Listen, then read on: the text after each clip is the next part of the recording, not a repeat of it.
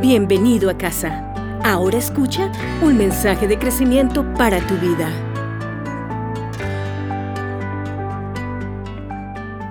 Realmente esta serie, la serie La Esperanza, el ancla del alma, creo yo que nos ha llegado al corazón, como dicen popularmente, como anillo al dedo.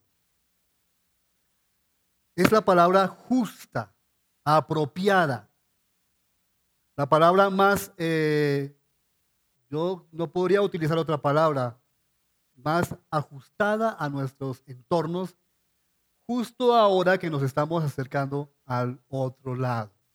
Para retomar un poquitico las palabras del pastor Edgardo, que nos ha venido hablando últimamente sobre cómo cruzar, cómo llegar al otro lado, qué cosas considerar y qué cosas tener en cuenta. No podía faltar el tema de la esperanza. Y les voy a explicar por qué. Hoy vamos a ver digamos, la temática de hoy. Yo la titulé así: el rostro de la esperanza, o los rostros de la esperanza, o los 4 rostros, porque después me di cuenta que había muchos rostros de la esperanza. Y vamos a explicar un poquitico por qué el rostro de la esperanza es tan importante hoy en día, porque por todos lados, el pastor Edgardo lo acaba de mencionar, uno abre el día con noticias no muy buenas, uno lee el periódico y las noticias, las primeras planas, casi siempre, por lo general, son noticias aterradoras. Problemas por todo lado, problemas a nivel personal, problemas a nivel familiar, problemas a nivel social, a nivel relacional, a nivel laboral, problemas y problemas. Entonces surge una gran pregunta: ¿en dónde está la esperanza? ¿En dónde está la esperanza? Yo no sé si ustedes están de acuerdo conmigo, pero uno mira a la derecha, mira a la izquierda, mira al frente y muy pocas veces uno ve la esperanza. Entonces yo creo que me enfoqué en eso. Y vamos a leer. El texto de apoyo para mí es Abraham, cuando la Biblia narra el proceso de él, Romanos 4, 18 al 25, que dice así: Él creyó en esperanza contra esperanza, para llegar a ser padre de muchas gentes, conforme a lo que se le había dicho. Recibió una promesa: así será tu descendencia. Y no se debilitó en la fe al considerar su cuerpo, que estaba ya como muerto. Es importante, y nos vamos a detener un poquitico más adelante en esas palabras que nos van a dar una luz sobre cómo derrotar las tristezas y la muerte cuando avanza en uno y la palabra de Dios no se cumple. Siendo de casi 100 años, o la esterilidad de la matriz de Sara, tampoco dudó por incredulidad de la promesa de Dios, sino que se fortaleció en fe, dando gloria a Dios, plenamente convencido de que era también poderoso para hacer todo lo que había prometido, por lo cual también su fe le fue contada por justicia. Y no solamente con respecto a él se escribió que le fue contada, sino también con respecto a nosotros. Estábamos incluidos allí 4,000 años atrás. Estábamos incluidos allí en esa promesa que Dios le dio a Abraham. Sino también con respecto a nosotros, a quienes ha de ser contada. Esto es, a los que creemos en el que levantó de los muertos a Jesús, Señor nuestro, el cual fue entregado por nuestras transgresiones, resucitado para nuestra justificación. Preguntas claves que uno debe hacerse. Y yo me hice dos preguntas. Siempre enmarcado en que estamos transitando como por un túnel. Cuando uno entra a un túnel, los que han entrado en un túnel, que creo que somos todos, Normalmente uno pasa de la luz y un momento a otro entra poquito a poco a las tinieblas hasta que todo se vuelve absolutamente oscuro, a no ser por las luces de los carros. A veces uno como que se ilumina, pero un túnel habla de oscuridad. Y creo que estamos allí. Estamos como cruzando al otro lado. La pregunta que yo me hice es, ¿qué país nos espera al otro lado? Es una pregunta muy clave, pero me hice otra pregunta que me parece a mí mucho más importante. Al otro lado, el país que nos espera al otro lado, ¿qué tipo de personas estará esperando para ser transformado? Entonces voltea por completo la ecuación. Y nos como que nos obliga, como que nos hace pensar en que nosotros somos parte, somos portadores de una esperanza, que ese mundo que nos espera está así, esperándonos.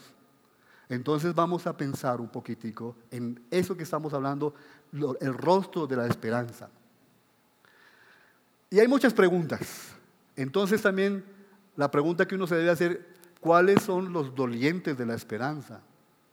Tiene que haber alguien que signifique, que represente, que encarne la esperanza. Pues Jesús encarna la esperanza, pero Jesús no está. Está su Espíritu Santo. Entonces su Espíritu Santo a mí me habla de esperanza. Yo debo encarnar esa esperanza. Debo vivirla, debo vivificarla, debo transmitirla, debo expresarla. Y ya pienso un poquitico más en mí, pensando en los rostros de la esperanza. Yo que día vi en una televisión los rostros de la pandemia, dijeron así. Y en medio de una pandemia, pues uno siempre busca alguna luz que ayude, que cambie el panorama. Mostraron a los médicos, esperanza. Mostraron a los niños, esperanza. Mostraron a todo el personal de medicina, esperanza. Ellos como que simbolizan algo de esperanza en medio de una situación tan decrépita y tan difícil como la que estamos viviendo. Me hice muchas preguntas, la verdad, muchas preguntas, porque es que, entre otras, he aprendido a hacer preguntas. Y hay que aprender a hacer preguntas. Y yo creo que mirando al Señor Jesucristo es el maestro de las preguntas. En estas charlas, en la iglesia de la casa se ha venido trabajando un poquitico a fondo la esperanza. ¿Qué se busca con esto? Pienso yo. Se busca, con esta serie Esperanza, el ancla del alma, se busca, entre otras cosas, dar ánimo y aliento. Crear un pensamiento futurista, pero basado en unas promesas de Dios. Crear un pensamiento real de nuestro presente. Conectarnos con algo, con alguien. Tener valor para tomar decisiones basados no en emociones, sino en cosas ciertas y verdaderas como son la palabra del Señor. Bueno, tantas cosas, trascendencia y relevancia, que son dos palabras que nos están retomando mucho, nos están tocando mucho el corazón. Y se definió esperanza así: la feliz espera del bien. Si lo recuerdan, fue la primera definición que nos dejó aquí el pastor Edgar Devia.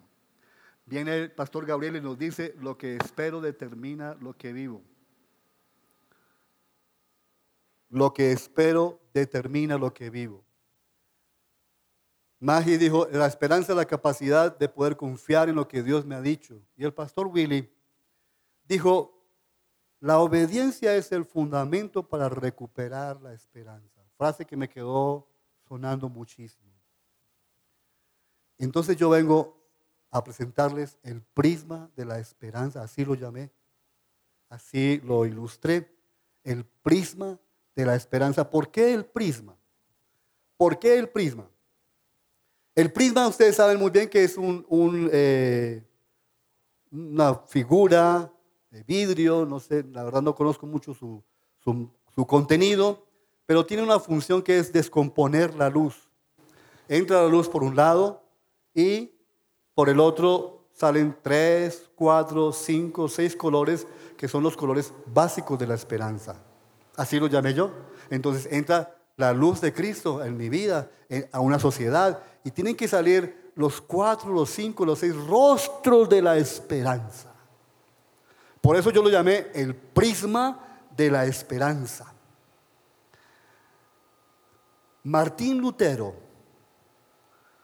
no sé si ustedes habrán oído hablar de Martín Lutero. Martín Lutero dijo, hay dos tipos de esperanza. Una esperanza humana, de origen humano. Pero la frase más exacta es la siguiente. La esperanza de los cristianos es una esperanza que sabe que las cosas esperadas deben suceder y que no serán obstaculizadas mientras se espera, puesto que nadie puede obstaculizar a Dios. Me llamó muchísimo la atención cómo este hombre la definió hace muchos años, medio milenio aproximadamente, y sobre todo la última frase: no serán obstaculizadas mientras se espera, puesto que nadie puede obstaculizar o detener o desviar a Dios. La naturaleza de la verdadera esperanza trasciende lo visible, lo palpable, lo tangible.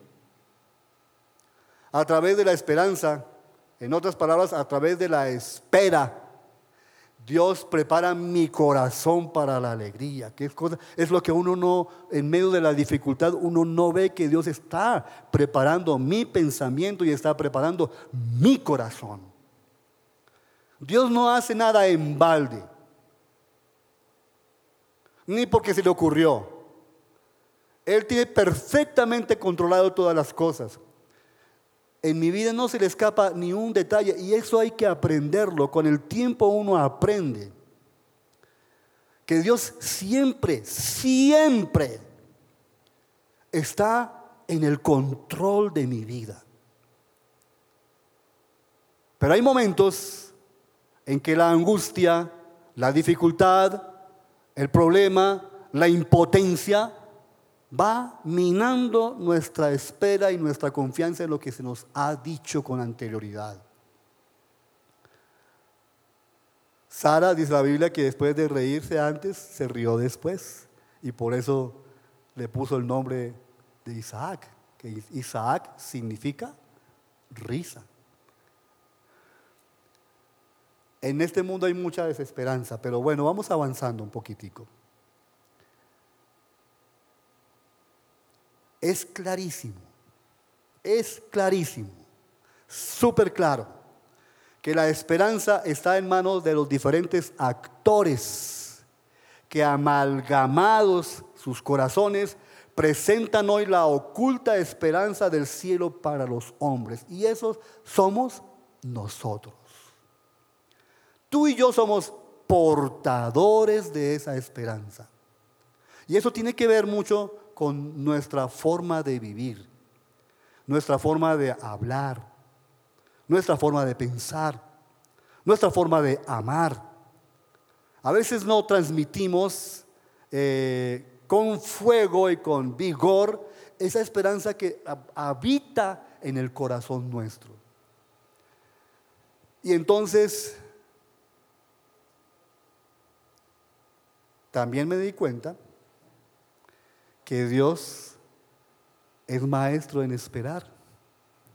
Dios no nos exige a nosotros nada que Él no haya hecho.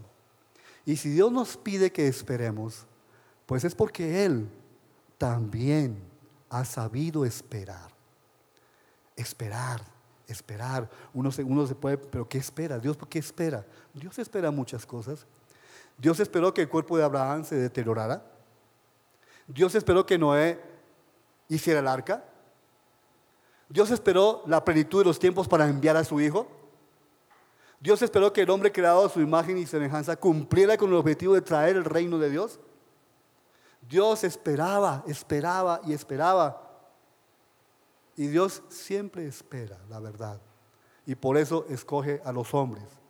Si a mí me hubieran puesto a escoger, me dicen, Edgar, escoge los 12 discípulos, que son los que van a encarnar la esperanza. ¿Ustedes creen que yo escogería a Pedro? ¿Escogería a Judas? Yo diría, no, esos hombres no tienen nada de valor. Pero fíjense, el Señor, Dios sí confió y esperó que estos hombres, a través de la dirección y la administración del Espíritu Santo, poblaran la tierra de su esperanza. Entonces, ¿cuál creen ustedes que es el primer rostro de la esperanza? ¿Qué piensan ustedes? Se los voy a decir. Yo soy el primer responsable. Yo soy la primera persona que encarna. Esa palabra encarnar tiene muchísimo significado.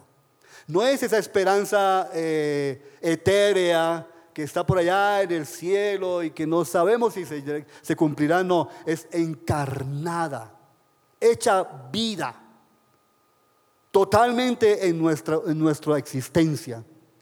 Y me di cuenta, y a propósito, pues yo quiero decirles que me he dado cuenta de que mi esperanza estaba un poquitico flaca, porque he recibido promesas del Señor, muchas, y me puse a recordar las promesas hace 40 años, Pastor Edgardo, 40 años. Dije, uy, caramba, hay cosas que se nos han olvidado, o uno decidió dejarlas, porque esas no se van a cumplir. Pero creo yo que necesitamos observar un poquitico qué nos enseña Abraham. El texto que acabamos de leer, que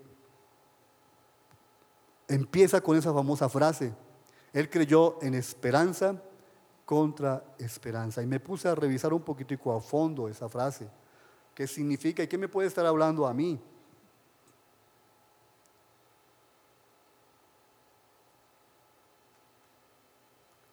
Muchas cosas.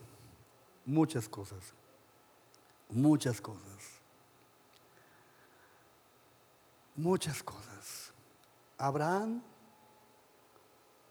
fue un hombre experimentado en las pruebas. Primero, recibió una promesa del Señor y le dijo: te haré padre de multitudes.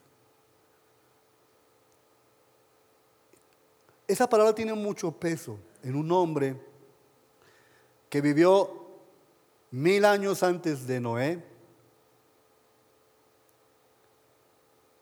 1000 años antes de David y 2000 años antes de Cristo. Y si seguimos sumando, 4000 años antes de esta era. ¿Cuál era su condición? Todos lo sabemos. Las pruebas que él tuvo que pasar fueron, entre otras, estas. La primera, tuvo que dejar a su parentela y a su tierra, con la cual él se identificó por muchos años. Trabajó allí, hizo toda su riqueza, que la que tenía, la hizo en esa tierra que se llamaba Ur de los Caldeos, hoy en la actual Irak. Pasó hambre, tuvo hambre. Su mujer estuvo en manos de Abimelech, recuerden el relato. Tuvo que ir a la guerra por su familia, tuvo que circuncidarse. Tuvo que echar a su hijo Ismael. Yo me puse a pensar, oye, tremendo eso, que uno tenga que echar a su hijo al desierto. Yo no me puedo imaginar lo que Abraham tuvo que haber pasado, el dolor, porque no podemos pensar que pues porque no era Isaac, Abraham, no, no lo quería. No, sí, era su hijo. Y el Señor le dijo, échalo de la casa. Eso tuvo que haberle costado a él muchísimo. Siempre nos imaginamos y nos referimos al sacrificio de Isaac, pero él tuvo que pasar muchas pruebas. En Romanos 4 nos habla de eso, de la esperanza contra esperanza. Saber esperar el cumplimiento de las promesas de Dios es todo un arte. Es todo un arte. Y quiero decirles que normalmente los que triunfan en estos días, los que triunfan delante del Señor no son los que ganan mucho dinero, no son los que tienen mucho éxito, no son los más poderosos, no son los más veloces, no son los más talentosos, no son los más hábiles. ¿Saben quiénes son los que triunfan en el Señor? Aquellos que saben esperar. Y entonces Abraham tuvo que sufrir la misma lucha que todos sufrimos. Que en particular hace 40 años yo estoy todavía padeciendo la lucha de la espera. Esperanza. La esperanza es importantísima. El saber esperar en las promesas de Dios. Sin desanimarse, sin desesperarse. Porque las promesas, como nos decía Martín Lutero, se habrán de cumplir, no habrán de ser obstaculizadas, ni Dios tampoco será obstaculizado. Entonces, por eso Dios nos llama esperanzas vivientes. Esperanzas vivientes. Y yo quiero invitarte a que reflexionemos un poquitico más. Si brota por nosotros, y eso es un ejercicio que no se hace en una noche ni en un día, es un ejercicio que uno debe estar constantemente evaluando. Si mi forma de hablar, si mi forma de experimentar, si mi forma de transmitir el Evangelio es con una esperanza viva, es con alegría. ¿Qué más podemos ver en Abraham? Pues Abraham recibió las mismas promesas, recibió profecía, recibió palabra, muchas palabras recibió, igual que nosotros. ¿A cuántos no hemos recibido palabra de bendición? Palabras, hemos recibido muchísimas.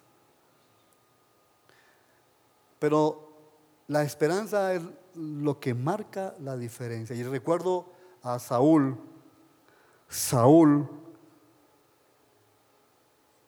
ese hombre fue quebrado justamente por no saber esperar. Tenía un lío con los filisteos, tenía un problema con los filisteos y el sacerdote Samuel le dijo, espera 7 días. ¿Recuerdan ustedes ese ejemplo? Espera 7 días. Al séptimo día vamos a ver qué hacemos.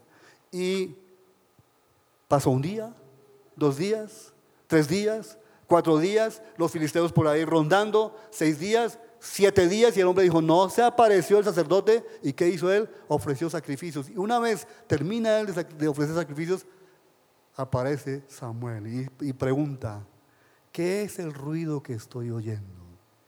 No supo esperar. Un hombre de Dios.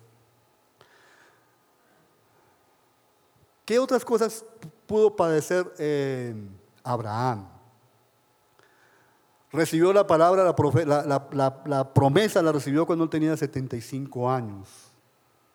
Y cuando tenía casi 100 años, la promesa todavía no llegaba.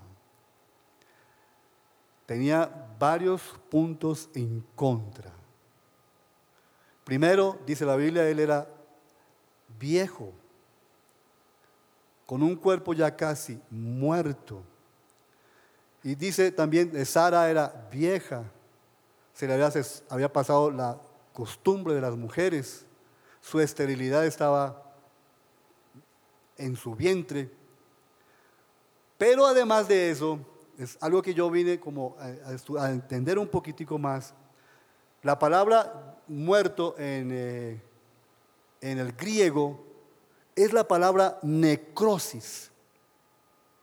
Me llamó muchísimo la atención, necrosis. ¿Y qué es necrosis? Necrosis es cuando el cuerpo, las células empiezan a perder su vigor y empieza el cuerpo a morir. Los tejidos empiezan a morir. Entonces, él tenía que luchar no solamente contra la esterilidad, contra la vejez, contra la impotencia. Además tenía que luchar contra la muerte que estaba empezando a caminar por sus tejidos. Pero aún así, dice la Biblia que él se fortalecía en fe, dando gloria a Dios. Y creo que ahí está la clave. Ahí está la clave. A veces nos pasa algo parecido. A mí en particular, les mencionaba que hace como 40 años empecé yo y estoy como destapando un poco las promesas que el Señor me dio, porque literalmente yo ya estoy diciendo, si yo ya tengo 65 años, ya, si no fue en 65 años, ya no fue. Pero leyendo esto, leyendo ese ejemplo tan tremendo de Abraham, mis esperanzas han empezado nuevamente a vivir, a alegrar mi rostro, a alegrar mi corazón. Hace 18 años pensé que mi vida se iba a acabar. Cuando experimenté un accidente cerebrovascular, salido de ese accidente, yo llegué a decir, ya no sirvo para nada. Si acaso, y tal vez no lo dije públicamente, pero en mi interior sí lo dije, si acaso cogeré un taxi y me empezaré a trabajar, porque ya en la iglesia no puedo, socialmente no puedo, y empezó a trabajar mucho esa muerte, esa necrosis, esa decrepitud en mi alma. Pero esta palabra a mí me ha llenado de entusiasmo, de alegría, de esperanza, de fe, de saber que el Señor promete lo que cumple, y es tener la paciencia tan necesaria para que en su momento Dios, que Él también está esperando, Él está esperando que yo le dé la gloria al Señor, porque eso es lo que Dios quiere evitar, que el hombre se arroje sobre sí toda la gloria. Eso Dios no lo permite, y es saber lo que Dios quiere lograr en nosotros, que aprendamos a darle la gloria al Señor, que mi hombre interior sea fortalecido, y es a través de las pruebas. No importa que nuestro cuerpo se empiece a pudrir, Dios me está llamando a hacer una esperanza, una tea viviente.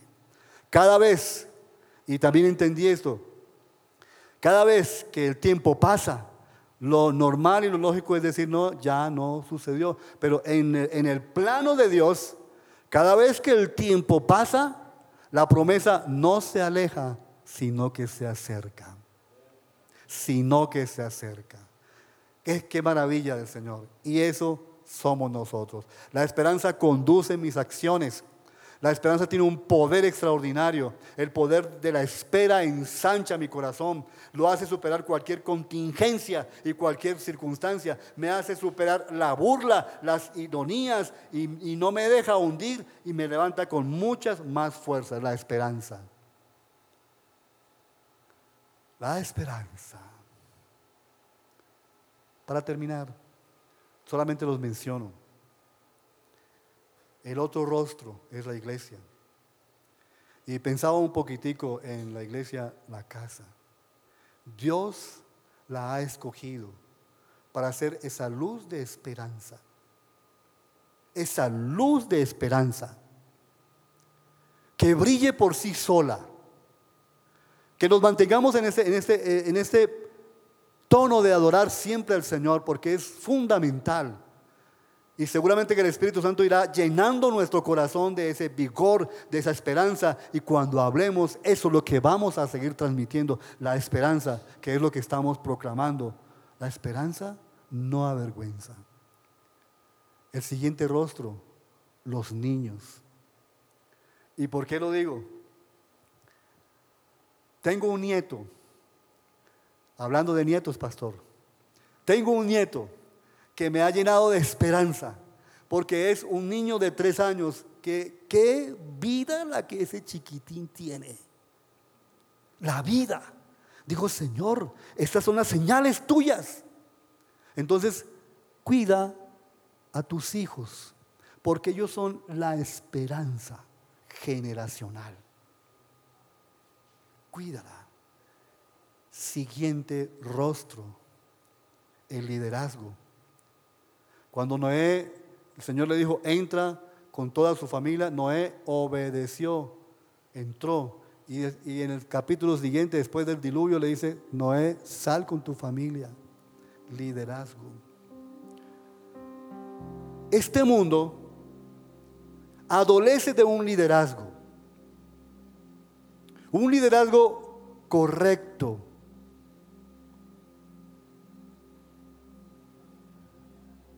Ajustado a las Escrituras. Y ese liderazgo no puede venir del mundo, jamás.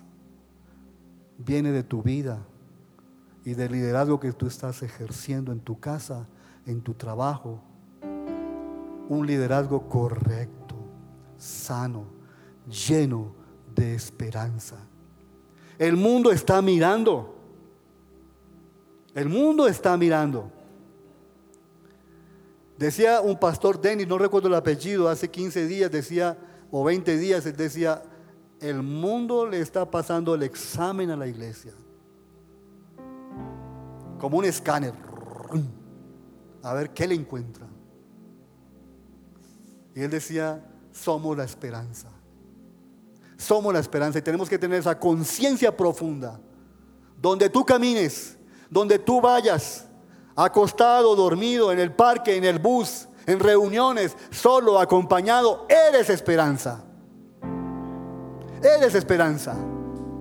Y eso nadie te lo puede quitar, ni siquiera la decrepitud de tu cuerpo,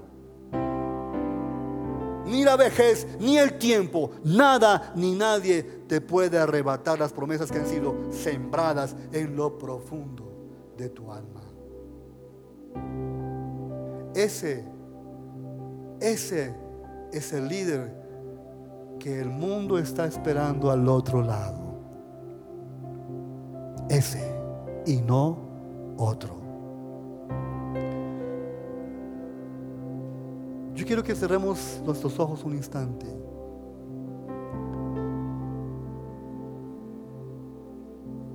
Yo quiero hacer una oración corta, con todo mi corazón. Y quiero orar porque se ha desatado aquí el poder de la espera en las promesas del Señor. Espíritu Santo de Dios, aquí estamos, Señor mío, un grupo de personas, pero también hay muchos que nos están viendo, Señor. Y tú eres poderoso para derramar esa unción aquí. Y eres poderoso para derramar esa unción en los lugares, en los hogares de nuestros hermanos. Y esa es mi oración. Ese es mi clamor. Desata ese poder de la esperanza. Abre nuestros ojos de la esperanza. En el nombre del Señor Jesús. Señor, necesitamos encarnar cada vez más esa dulce esperanza en ti. Como Abraham, dice la Escritura que él creyó en Dios, que era poderoso para levantar a los muertos y era poderoso para llamar a las cosas que no son como si fuesen. esa unción que sea derramada en esta casa en el nombre del Señor Jesucristo, quien vive, quien reina, quien gobierna, quien es poderoso para hacer las cosas abundantemente en nosotros. No depende de nosotros, confiamos en ti, confiamos en tu promesa, confiamos en tu palabra, pero a su vez nos movemos en ella. Gracias, Padre. Gracias por este tiempo, en el nombre del Señor Jesucristo. Amén y amén. Esperamos que hayas podido experimentar la presencia de Dios por medio de este mensaje. Para escuchar más, ingresa a lanube.iglesialacasa.co o a través de lacasa.co.